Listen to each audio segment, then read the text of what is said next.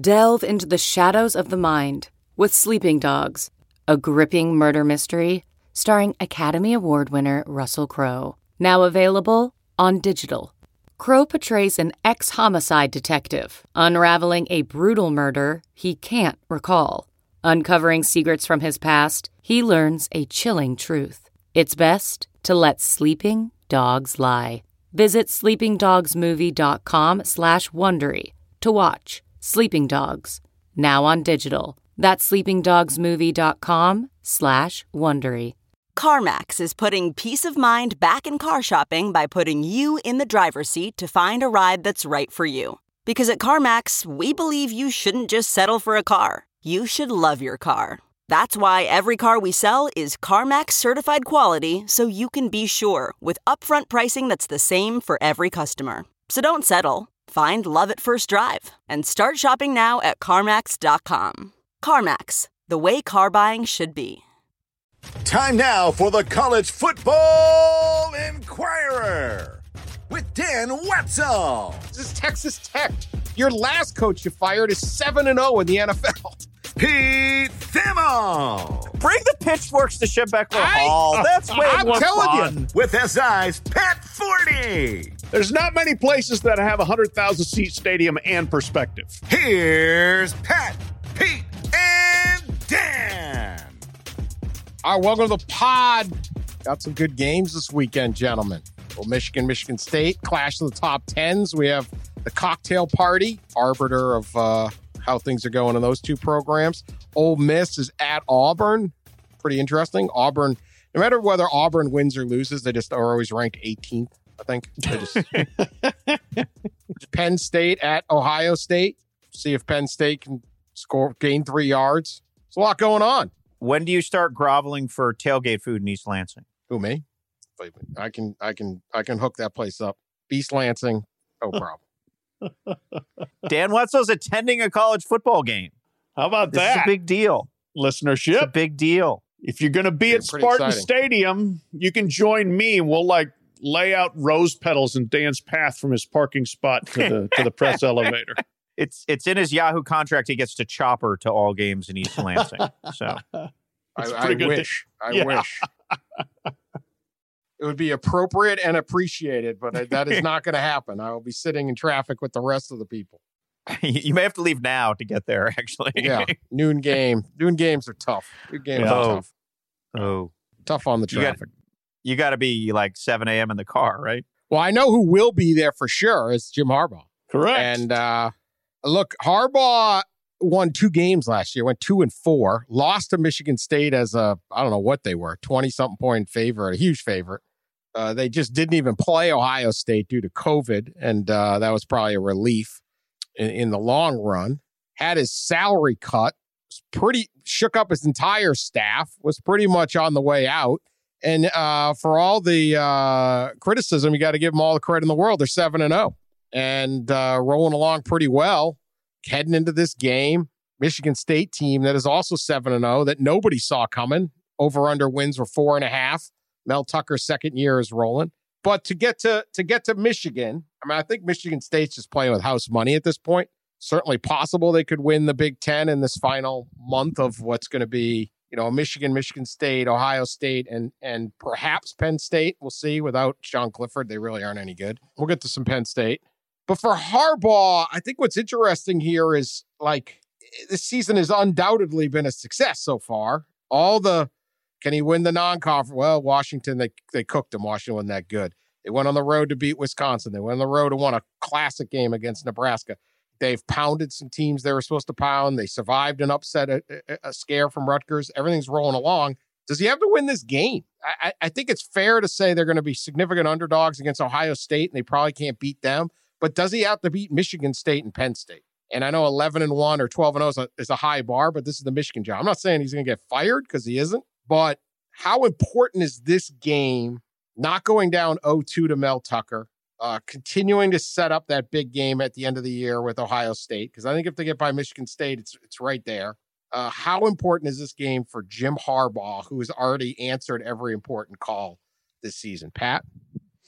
Oh, I think it's Before important. Pat goes, Dan, I'm just impressed that you haven't already ditched the podcast because you cashed your ticket for Michigan over this year because you were on that and we gave you a bunch of flack for it. What was it? Was it 7.5? No, it was 7. 7. Okay. So It you was got to 7. get one All more. All right. I need one more, but I was on that. Yeah. That was So, easy anyway, one because thanks we don't for give you many remembering my compliments genius. on this show, so that's a compliment. You were all over I got that. a lot of heat for that one. I got scoffed at. I mean, in fairness, we scoff at you a lot. So Somebody went 6-0 last week. Nobody else did. all right. Go ahead, Pat. I didn't mean to cut you off. I just wanted to bring it up before Dan did, basically. Here's the thing about Michigan.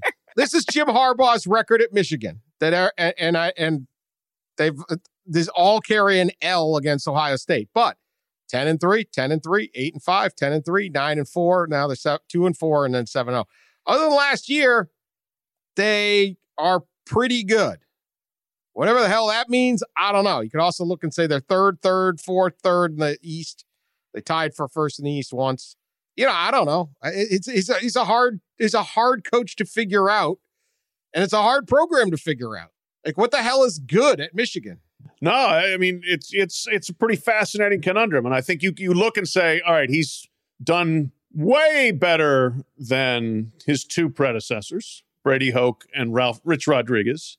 That's a program that wants to be in that double-digit wins, up to 12 wins, maybe up to 13 wins, win the Big Ten. That's always been a big thing there.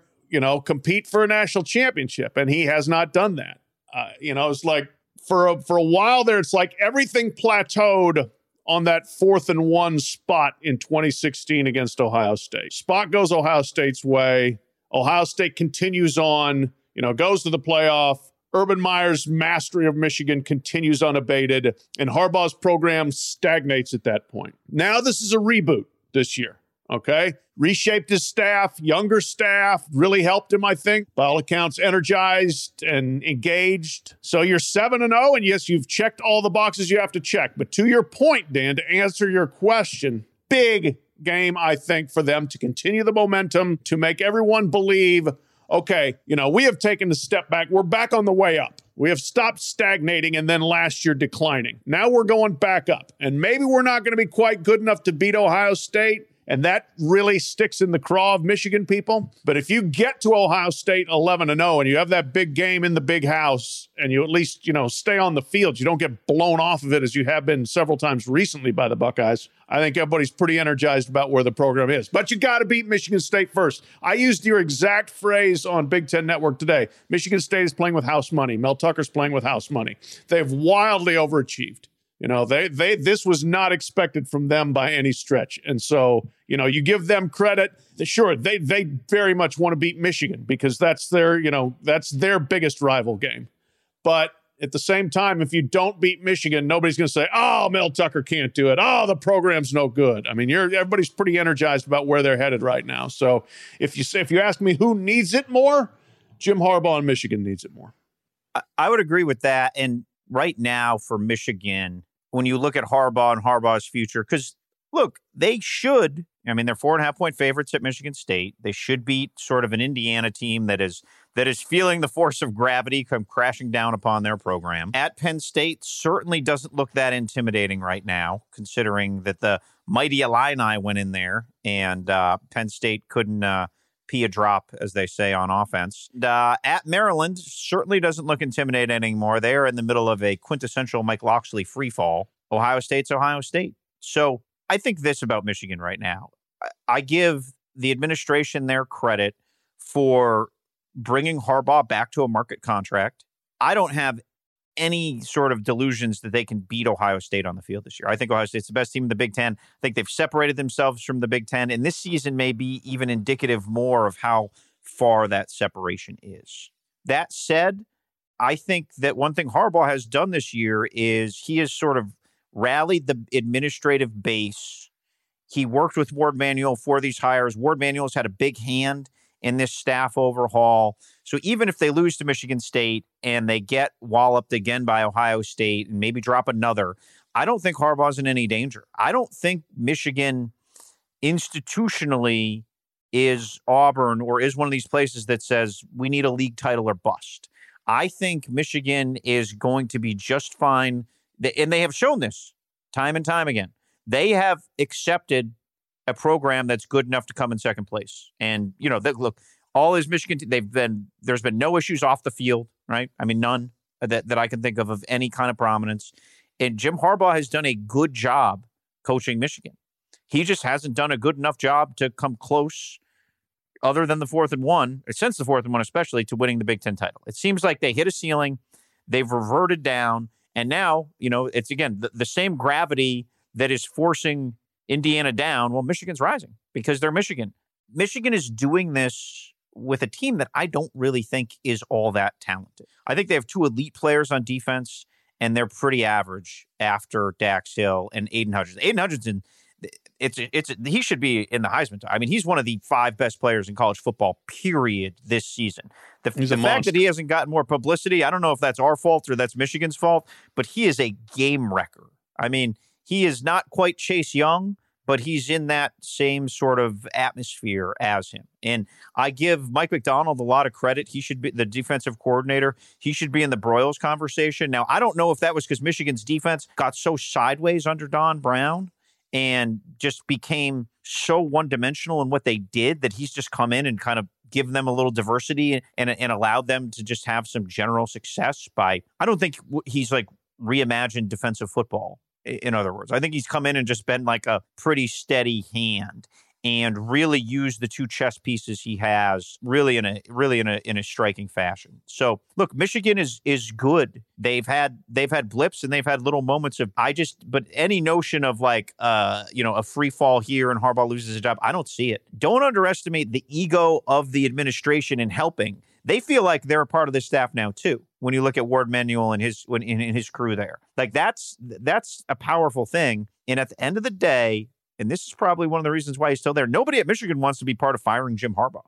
Like that's a big deal. That's hard to do. That's like Florida firing Tim Tebow or something like that. It's like when BYU brought in Ty Detmer as an offense coordinator, was a disaster. That's a hard divorce now. Like that is, it's different when your coach is your, legendary player. So he is not the best quarterback in Michigan history. I want to be very clear about that. But he's definitely at the top of that second tier. So it's been fascinating. I mean, look, say this about Harbaugh. It's never been boring, ever. He's not the most popular former player. He's not a guy who's like buddies with everybody or anything like that. But he's definitely a Michigan guy. The thing with Michigan is the disconnect with Michigan is not in administration or even a large portion of the fan base that has unrealistic expectations, right? Some don't, but that's always the case. But the administration doesn't have unrealistic expectations, and they listen to what I consider the more reasonable fans, not wild ones that are constantly like, we need to fire this coach and win. We must win. We must be national champs. The disconnect is in the branding, which they've done to make them out to be one of the greatest programs, always a national contender and all this stuff. The folklore doesn't match the reality. But because if you look at Michigan, Bo Schembechler never won a national title. They split a title under Lloyd Carr. That's it. I mean, we're talking 50, 60 years here. This is not a team that's got this string of even Notre Dame, as much as it's about folklore. Like, they did win. They won in 88, and they won it with Joe Montana. Like, Michigan never did. They won the one title. They had one title. They split with Nebraska. They were what they are. What they are is a really good program. They win a lot of games. They certainly think they do things the right way. They graduate a lot of guys. They have an incredible stadium. It's a great game day atmosphere. It's a fun place to go. It draws in students from around like everything Michigan wants out of its football program, it delivers, except that elite victory. And they want that, but they'd rather accept this than be one of these programs, Sully, who's chasing his tail around. We're talking about Big Ten football here. What the hell? Like, what I don't We're talking about programs that last won titles in, say, the late 90s. Yeah. But I don't know. No, I mean, I don't know what you should be. I don't know which one's the right one, but there is a sense with a lot of Michigan fans, it's like, Ohio State, we really, really want to beat Ohio State one of these days. I mean, they really do, but it's not like they were never willing to do everything that Ohio State was willing to do to win that. And I'm not doing this white hat, black hat thing, but there are shades of gray. There is a level of effort. Michigan's just like, we're really good in everything. Like, they got a top 10 basketball team. They got the number 1 hockey team. They'll win a field hockey or a softball now. They're good at everything at Michigan. And they care about, like, their hospital and like, this is the stuff Michigan fans care about. Now, is there an element that's like, we got to beat Ohio State? Yeah, sure. But they're kind of looking like, well, what's reasonable? Do they want better? Yes. But they're not willing to storm the Schembechler Hall with pitchforks and torches just because. So if Jim Harbaugh goes 10-2 or 9-3, he's fine. If he can go 11-1, yeah, he's going to keep being the coach there. And can they improve? There's a really good junior quarterback in Detroit, Dante Moore, out of Martin Luther King High School. And if Michigan can get him, he's not as highly. He doesn't have the hype of Arch Manning. Man, this kid can play. And they got a really good shot at, like, can they get him and keep that momentum going? They've got young quarterbacks. They'll stick with them. And I don't have a problem with that. Yeah, I mean, it's an important distinction that both you and Pete have made. And I add my voice to it, that Michigan wants to be good. Michigan is not desperate to win every game, and for all the reasons you guys mentioned, and also throw in the fact that probably a top 5 state university in the nation academically. And there's a little bit of arrogance that goes with Michigan's stature. They'll tell you number 1. Pat. They'll tell you number 1. There's no top 5 on that. You just want to hear about them. It's no fun. We're talking about hospitals and U.S. News and World Report rankings. Bring the pitchforks to Schembechler Hall. That's way more fun. You. That's what I'm talking about, Pete. It ain't me. Have a riot. You gotta listen to these people. About the poetry department next. They will. Come on. They care. They care about it. It's crazy. I'll be like, really? The presidents that went there, Gerald Ford. I know hardcore Michigan fans will be like, well, we won that softball title. I'm like, really? Yeah. Okay. All right. They don't have a Bobby Louder fringe there or contingent, that's just going to go in and say, no, we're making changes because we can't stand not being champions. That element, if it exists, it's not a powerful element. All right. It's been sublimated. Yeah. They're Bobby Louder, Stephen Ross, and Stephen Ross does own his own team, so he doesn't need to do it to Michigan. Right. Oh, yeah. Very good point. Stephen Ross is their guy. You know what Stephen Ross is spending his money on? He's going to build an entire graduate school in the city of Detroit for the University of Michigan. Like, that's what he's going to spend like $500 million on, not, you know what? He owns the Dolphins, by the way. Our listeners may not know that. He's the Dolphins owner. Yes. He's about and the Ross School of Business and the Ross this and the Ross that. And yeah, I don't know. It is what it is, man. There's not this element that's like, Harbaugh doesn't win this game, we're firing him. We will deal. I mean, we'll talk about Texas Tech. They fired a guy with a 5-3 this year. They just got fired at Texas Tech, right? I mean, the rest of the sport is nuts. These guys have like a little smidge of like reasonability that's like so weird. You're like, that can't be real, is it? You guys actually like care about this? There's not many places that have a 100,000 seat stadium and perspective. And I think you could say Michigan more or less has both. I don't know. I think they need to win this weekend. Sure. Well, yeah. Let's get back to the original point. Be a hell of a lot better for them if they win than they lose this one. Sure would help. It's pretty, you can only ride that, hey, we beat Wisconsin for so long. Yeah. I'd be curious how good they are, like, to really dial in on their roster, like, next year. Now, give them credit. Like, they've been better than I thought this year, and I just wonder when some of that high-end talent goes, if this is some of those. There were a couple of recruiting classes where Don Brown was just taken like the 8th best player in Connecticut at that position. And we've certainly written about this. They were like the mockery in the recruiting circles there for a while. And that stuff you don't feel right away. That's the stuff you all of a sudden start to feel when you've got guys running down on punt team that should be at UConn.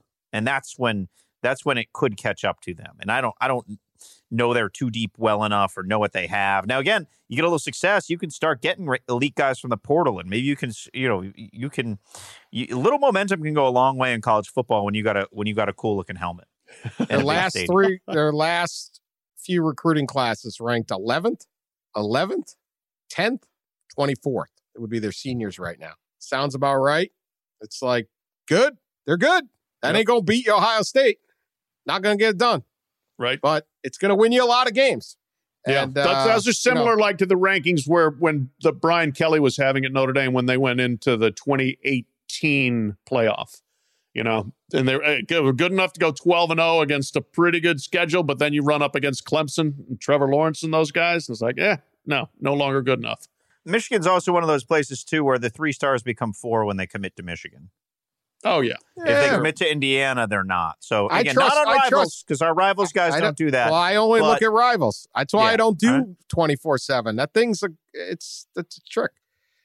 I say this every time, but in 24/7, and they have scouts who do a good job, but their system, you can have, if everyone rates you a 4-star, you become a 5-star. Like if everyone rates, like you go up because the way the averages work. And it's the worst because it puts undue. If you're a 4-star, you're a 4-star. It's like if every team was going to draft you in the second round, it doesn't make you a first-round pick. But then these guys come in and they're like, hey, it's a 5-star. It's like, nah, he's not a 5-star. He's fun. Everyone agreed. I don't know. Maybe there's a little of that, but Michigan, we'll see. We'll see what they do this weekend. Let's get to another Big Ten. Sean Clifford, according to James Franklin, will be 100% this weekend. We saw him some spot duty against Illinois. Without him, this is not a good team.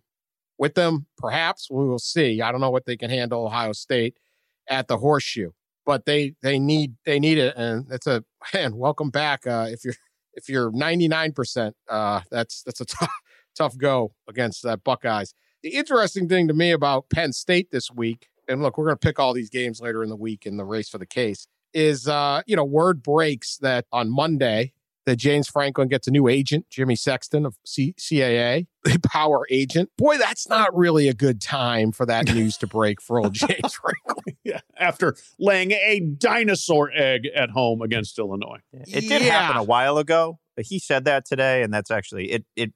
That happened weeks ago. So I can't disagree that not good to break. Bad, that's all I said. Yeah, it's not like a new revelation. It is to the fans who. Yeah, no, I know. I mean, if I'm a Penn State fan, so all the jobs open and all of a sudden you get the new agent. So what are we doing? Are we talking about next year's job? Why are you getting an agent? It's thought you're focused on this. Want to know. That's what he always tweets out. Since you got the agent, you lost to Iowa and you lost to Illinois. Couldn't design, that's you're getting paid this much money and this much expectation. That's it. Are you focused or are you not? And that's not a great look for James Franklin. Coach that could use a victory this weekend, put James Franklin pretty high up on that list. That's for sure. Yes, but also I think very low on the probability, But yeah, that's look, Audrey Snyder from The Athletic, praised her, credit where due. She wrote a very good kind of analysis of where Penn State is this week after that loss and said, so the problems that this team has have been problems that James Franklin's teams have had kind of repeatedly. Offensive line play, where they have really never been that good. You lose one game and it snowballs into 2, which always goes against Franklin's thing of, I am only focused on one game. Well, then how come you keep losing a game after that game? And that the school has given him everything he's asked for in terms of support staff, facilities, fundraising, everything. And here they are with 2 losses, and you're staring at 3 really difficult games to go. And if you go 7-5 with this team, it makes it look like last year's big disappointment was less of a COVID mulligan than maybe it was panned off as being. So they sure as heck better at least show up against Ohio State. Their defense is good. They obviously missed P.J. Mustipher, who got injured a couple of weeks ago. I mean, but so what? You should never have Illinois run for 357 yards in your stadium against you. That's embarrassing. Scoring 10 points in regulation against Illinois is embarrassing. Not being able to get 3 yards over and over and over and over again in overtime is embarrassing. That was a really bad loss, and it does put in stark relief, like Franklin's name being bandied about for both USC and LSU. And there's some Penn State fans that I know have talked to, like, if he wants to go, let him. If he stays, okay. But it's not like we're going to sit here and cry because James Franklin may be walking out. So if he's planning on, the Jimmy Sexton stick up, give me $8 million or I walk, I don't think there'll be a lot of people that will be in favor of giving him $8 million. Yeah, it's an interesting crossroads for James. It almost seems like it would be a good time for him to go. Like he's done that place pretty well. He has an unbelievable recruiting class coming. He has the number one quarterback, depending on who you talk to, coming in. They got another very good quarterback in the next class behind there. They've got a ton of high-end guys coming. So it's hard to say the future is dark because the future is as bright, other than Saquon. I mean, they have as good of crew of recruits coming in as they've had. That said, it just sometimes for these coaches, what was it, Larry Brown's 5 and drive? It's hard to get past like 7 in college football because he can go to one of these new places and he's going to have the new car sent again. So look, he's had some excellent years at Penn State and he's had some underwhelming years at Penn State. And this one for James and his long-term future is trending towards underwhelming at the wrong time. In the wake of sort of a year that was cast aside as a bit of a COVID hiccup. Now that said, that Auburn win's still a pretty good win. That I think 18th ranked Tigers beat that 18th ranked perpetually tattoo it on them. And I just think that Ohio State is playing really well right now, and I think a little underappreciated in how the level that they are playing compared to the last time we saw them in the big picture, which was against Oregon. And so I really think the big game for James is going to be Michigan going there because that series history, Penn State has really stomped Michigan in State College. And so I think and James is a little batty today too. He said we're focused on Illinois twice when he was talking about Ohio State. Yeah. And then instead of saying we're going to the horseshoe, he said we're going to the big house. Again, we all misspeak and everything, but that just seemed like an odd time for, I'm not going to read too much into that, but it just seemed odd that it was. We all drink at work. People have listened to this podcast and said they sound a little batty today. So, yeah. I never misspeak, and I have great pronunciation of everything. Don't play our post NFL draft podcast if you want any empirical evidence for that. Oh my, yeah, might have been an HR violation or two. I don't know. I can't prove it at this point. No, I mean that's going to be it's going to be a big game. He's another one that's kind of you're just stuck with this behind Ohio State, and it's like, what are you going to do? I do remember Billy Tubbs, the great Billy Tubbs, basketball coach at many places because of this quote, one of his many quotes. It's a philosopher, really, with Billy Tubbs. And he remember him saying, don't stay anywhere more than 7 years. After 7 years, you make no more friends. You only make enemies. James Franklin's in year 8, so might be. I don't know. You don't hire Jimmy Sexton if you're just not focused on this whole thing at all. Like, what? Yeah. Jobs open? I wouldn't want to be anywhere else. Hit me, Sexton. Right. How about Mike Tomlin's denouncing of USC today? That was like, don't insult That's how me. you shut one down. Where did that report come from? That was a terrible report. Carson Palmer. Palmer. I mean, come on. If you know the only worst Mike one Tomlin, was the only worst one was Jeff Fisher to USC. Oh, that was like, my ridiculous. God, they'd hire the three of us as the OC, DC, and special teams coordinator before they'd hire Jeff Fisher as the head coach at USC. I'm talking the other way. To go 8-8. The other way. That's a good line, Sully. That is good. They would want Mike Tomlin. Any college would be lucky to have Mike Tomlin. If you know anything about Mike Tomlin and the Pittsburgh Steelers, it was like, what? Why don't you just throw Belichick out there? Like, the Steelers don't change. It's just, I remember I saw that thing I was like, oh my, forget it. Whatever. So absolutely no way. First off, even if he somehow didn't want to coach the Steelers anymore, it's like 20 NFL teams would immediately grab him as fast as they could. Absolutely. Yeah. Look at some of these dunderheads who are NFL coaches right now. Like, it's unbelievable. You don't think somebody would want Mike Tomlin? Does the name Mike Vic Tomlin Fangio come to mind? That was, I saw that thing. I was like, that was one of the worst reports. I was like, okay. So Carson Palmer. Okay. Well, it was back-to-back days. We got Mike Tomlin, and then the Jeff Fisher one. Which, Jeff Fisher. I could see Jeff Fisher being like, "Put my name out there." Well, of course, Mike Tomlin. But Jeff Fisher one was like somebody had a tweet stuck in drafts from 2015 and accidentally hit send on it or something. It's like, I mean, he hadn't been a candidate for anything. Come on. No. He's never going to be a candidate. No. He's not a college football coach. Yeah, he begged for the Vanderbilt job last year. Begged for it. One job that's open, let's deal with this quickly, is Matt Wells fired at Texas Tech after 2+ years.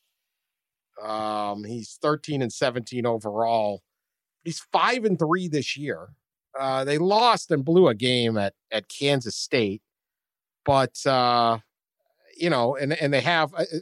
I saw I think it was the AP story. Like, well, why'd you fire him now? And it was sort of the theory was, well, they have their tough games coming up. Well, why don't we see if they win them? I don't, unless there's something else to this. Like, they got Iowa. No. They have Oklahoma. Yeah, there's not anything Iowa else State. to it.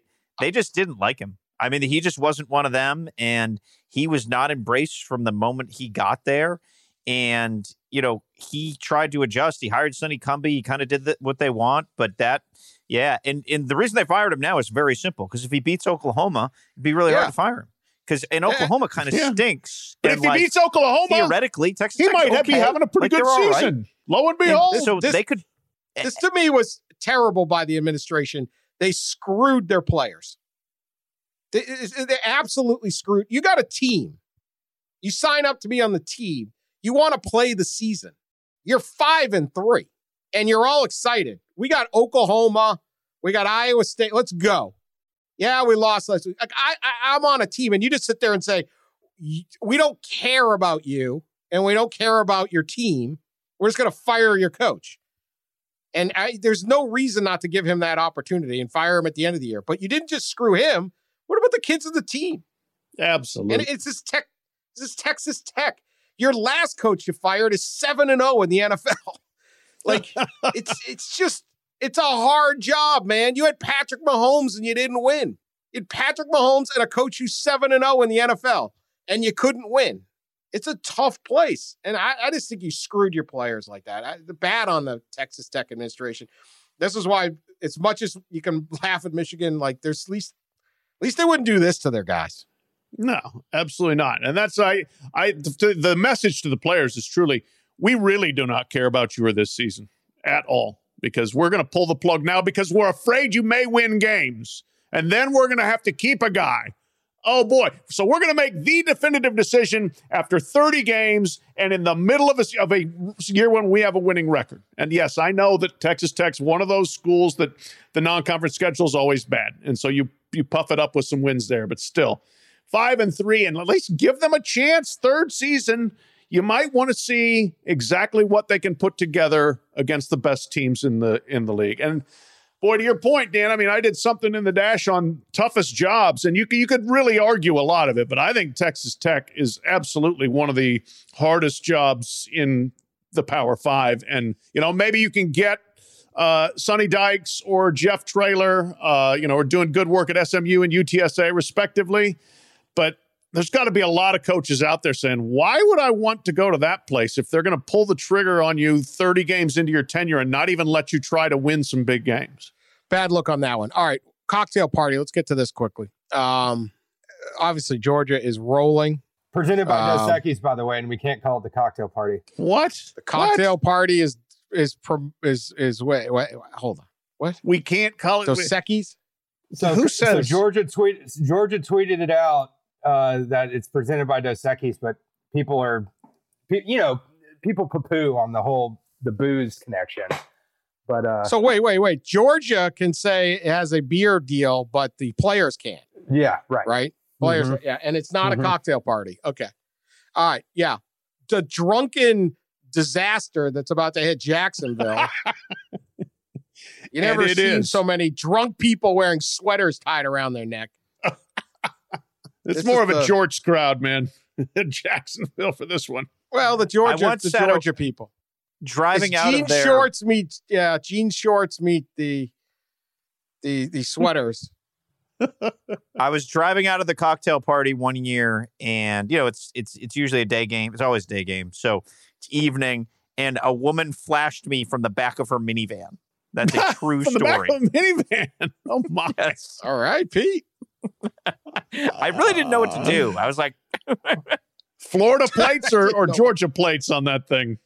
Memory's a little hazy because it was a while ago, but I don't think you're looking at the license plate at that moment.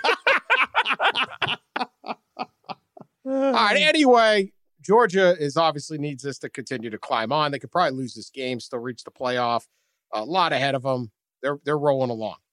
Bigger game to me is for Florida. Gators are 4-3. They're 2-3 in the league. They're 4 wins. They have not beaten anyone. No offense to Tennessee, Sully. Tennessee is their someone. But other than that, no one. I'll give them the someone. Dan Mullen says both Emory Jones and Anthony Richardson will play on Saturday. We do not know how much. Georgia's going to have a talent advantage. I think that's probably the most distressing part of the Dan Mullen time in Florida. He's recruited good, but why wouldn't you be able to? You're Florida, and it's not like Miami and Florida State are doing anything. Usually those 3 programs just pass the baton of like dominance around, and then there's unbelievable scandal that follows. It's pretty classic with those 2. It's like a fucking merry-go-round, right? Now none of them are any good. How much does Dan Mullen need this win? I know he's not like going to lose his job or anything, but and the probability scale is, it's a little better than James Franklin, but not maybe a whole lot. Pat, your thoughts on Dan Mullen? Yeah, it's an interesting situation where like last year, I think everybody was like, wow, see, look what a great job, what a great hire Dan Mullen was. When you take Kyle Trask and you have Kyle Pitts and you have this really explosive, talented team, and you push Alabama in the SEC championship game. First of all, you pound Georgia in the cocktail party, and then you push Alabama in the championship game. And boy, oh boy, is it the SEC, when things swing this dramatically. And now, the big thing was you lose to Kentucky, then you follow that up and lose to an LSU team that's getting rid of its coach. People swing in a hurry. And now, they can't believe Todd Grantham is still the defensive coordinator, and they can't believe that Dan Mullen can't figure out his quarterbacks. And, this is life in the SEC. As you said, look, Scott Strickland's a pretty level-headed guy. He's not sitting there saying, you have to win this game or you're in trouble or anything like that, especially when the rest of the schedule looks very manageable. But it will be uncomfortable to beat Dan Mullen if you get smoked by Georgia and you've got at least 4 losses at the end of this year. So, that again, that comes with the big salary. That comes with the big job. That's the way it is. Yeah, I think sort of the reports of Mullen's demise have been, I think, greatly exaggerated here. I saw people like putting him on the hot seat this week, and I like laughed out loud. I mean, that's just, it's just ridiculous. He is in a bad stretch. There is no doubt. They have not recruited at the elite level there. But like, I think when you take a look at the composite work at Florida, he's 33-12, Peach Bowl, Orange Bowl, Cotton Bowl. Look, it's not Urban Meyer, and that's the standard he helped create. Quite frankly, he was the play caller on both of those national championship teams under Meyer. But I don't know. I kind of like saw this U-turn and I was like, okay. I mean, they were a disaster at Kentucky. There's no other way to say it. They had 15 penalties, and the LSU loss was not great. But I think, I don't know, especially when you look at Richardson and see what the future can be. Sure, it's uncomfortable for Mullen, and you do wonder, he's someone who has had a little bit of an eye on the NFL. They know NFL's had a little bit of an eye on him. I don't think like at this moment in time that's imminent, but I say this, if you're USC and you look at your list, right?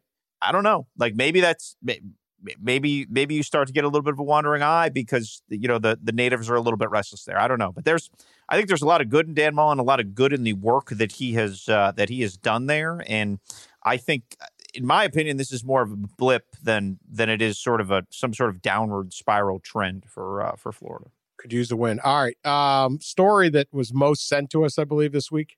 Well, maybe this may become a weekly category. I don't know. I just like it that people read this and think of us immediately. Group of high school students in Massachusetts had to ride on a party bus, complete with a stripper pole and neon lights during a recent field trip. I believe the field trip was the Foxy Lady in Providence. I don't know. It's an experience their teacher said highlights problems with the education system. What? There's no problem. Jim Mayers, an 11th grade advanced placement language and composition teacher at the Brook Charter School in Boston, said the original bus had fallen through. Quote, it's a funny story. It was actually a real bus shortage. Speaks to major flaws in our education system. Oh, lighten up, Jim. I would have taken the field trips a lot more seriously if there was a stripper pole and neon lights on the way there.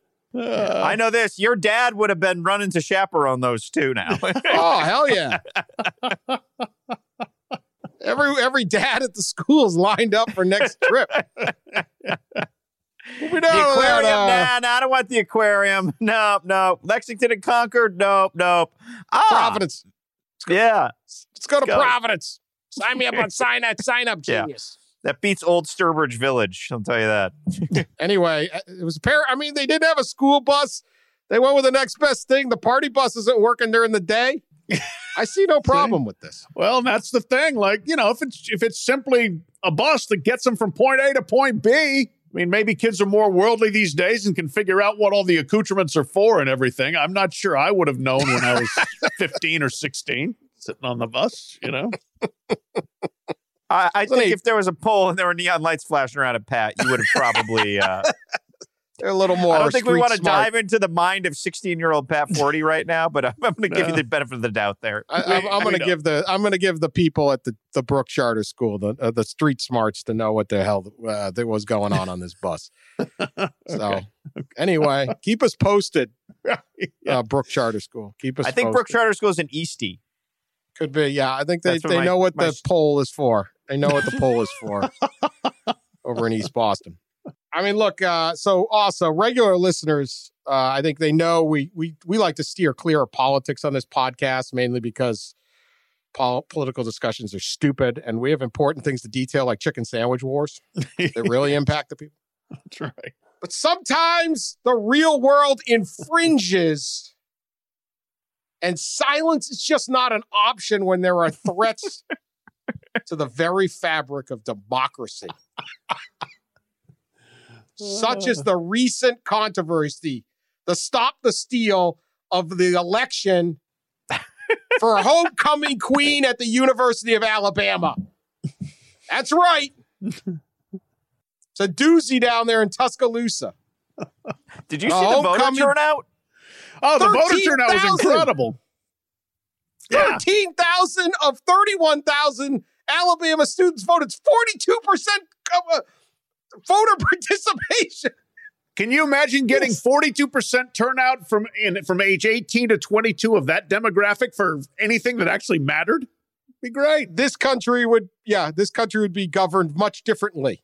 Yeah, you could. They literally have like candidates out there that are like, I am in favor of free college, and you can't get 42% of the college students to vote for them. Okay. I will pay all of your student loans and take all of your debt away.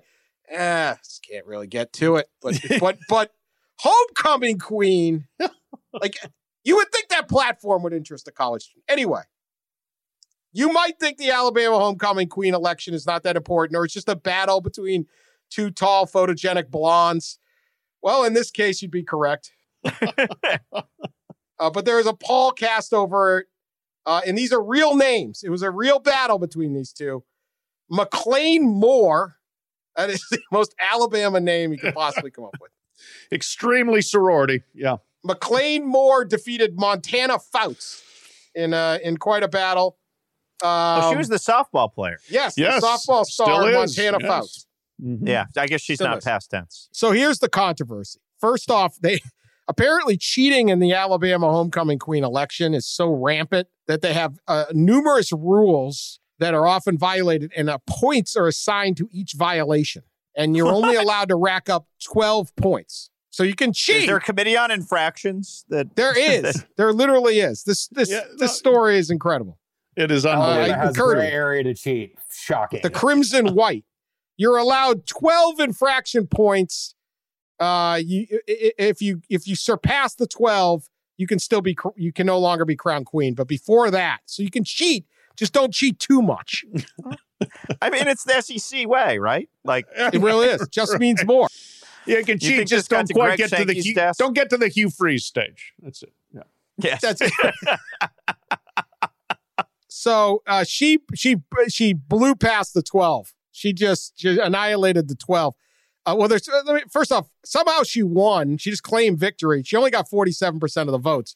You're supposed to get 50 plus 1. There should have been a runoff, but she took the crown anyway. Grabbed it like the bouquet toss by a bridesmaid at a Nashville wedding. Like she just took it. She's taken this thing. I am going to be the homecoming queen. But she violated numerous things.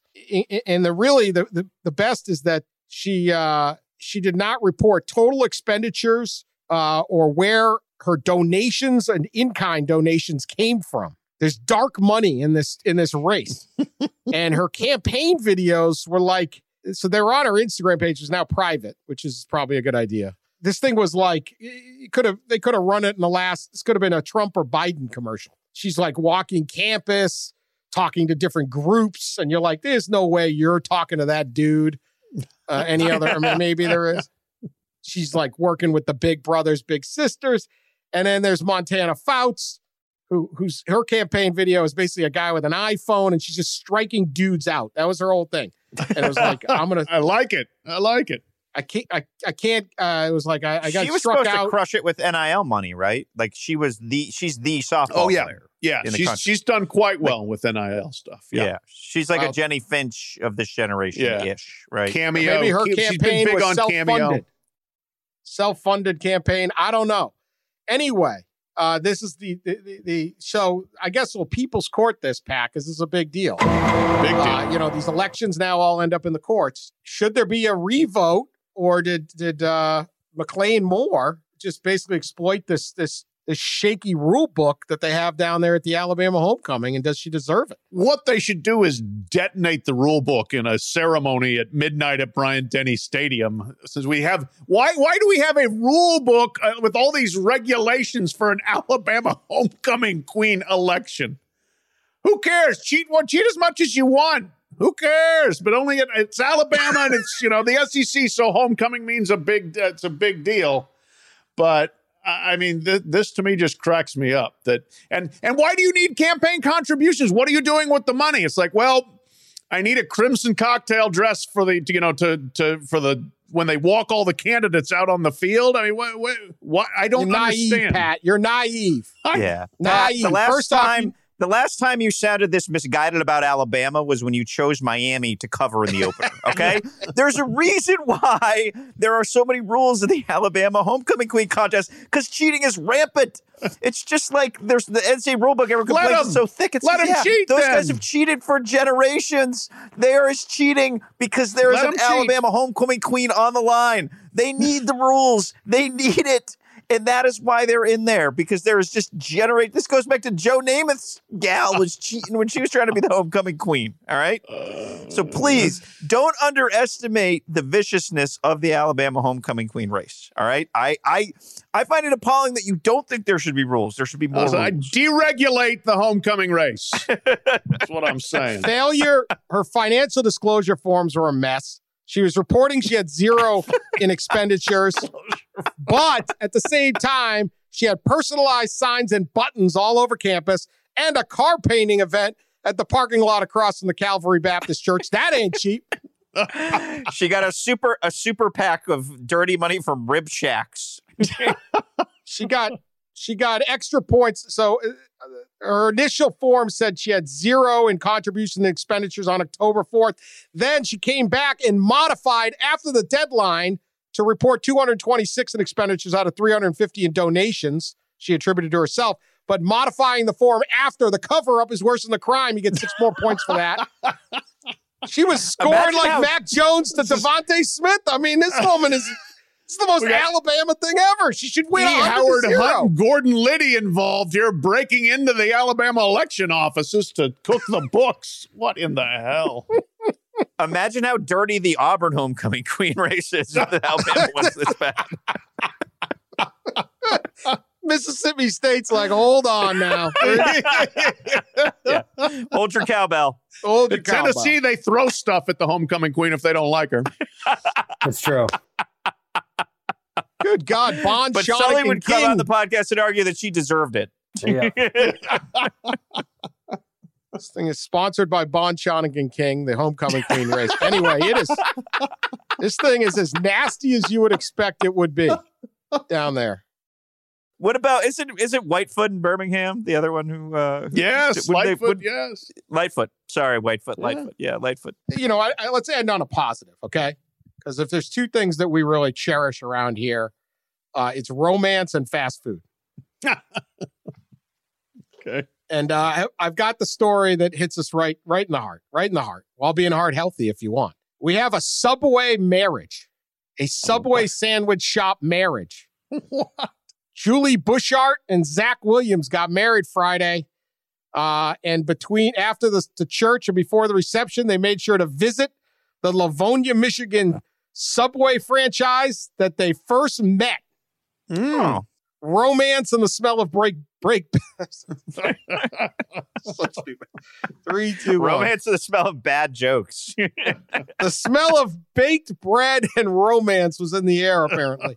So let me break this down for you, because this guy, Zach Williams, you got to tip your cap to this guy. Talk about making no effort at all, and it all turning out good for him. A couple of years ago, he shows up at the Subway at the 30979 5 Mile Road, if you want to stop by. I'm sure they're good. Now a famed Subway location. Stops up for lunch to order an Italian BMT. He's in line, and behind him, Julie Bushart and her mom get in the line. Julie's there for a ham and cheese. And in the line, Julie's mom notices Zach and decides that he looks good. We walked in, and standing in front of us is this good-looking guy. Mom starts nudging me uncontrollably as I try not to giggle. This never happens to me when I'm at Subway either. My mom says to me, "You're giving him your number." Anyone who knows me knows I'm way too shy for that. I said, "You give him my number." So after Zach eats, seemingly oblivious to this, he leaves, and Julie's mom chases him down in the parking lot. Gives him the number, and he calls a half hour later. She calls him the wing mom. Yeah.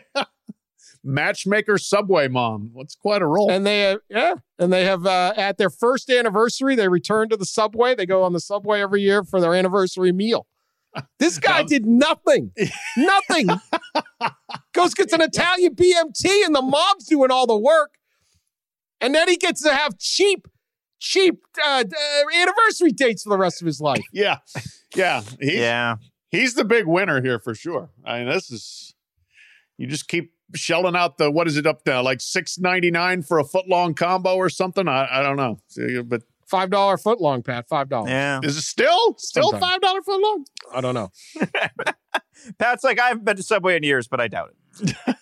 I have like the vague recollection of a $5 footlong jingle in my head. Oh, yeah. No, I can hear it. I can recite it, but there's no need for that.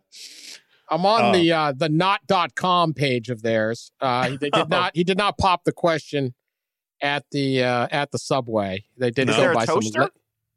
Went by I do have the registry too. Yes. Okay. Any toasters?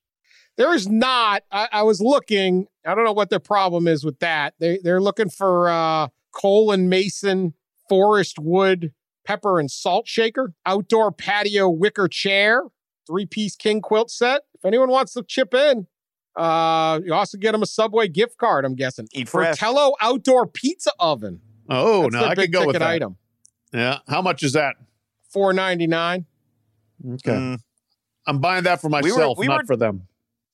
Yeah, we were divided over the pizza stone on our registry because Kate likes pizza, but we don't eat pizza. So I was like, why do we need a pizza stone? I felt like that was, to me, became the symbol of like the over registering. It's like, we're not going to use this stuff. See, Pete, if there is like a deluxe acai bowl assembly kit, you could definitely do with one of that those. would be talking. Things are in the romance department are not going your way. You never know. You just go grab some lunch, and next thing you know, someone's mom is chasing you down the parking lot.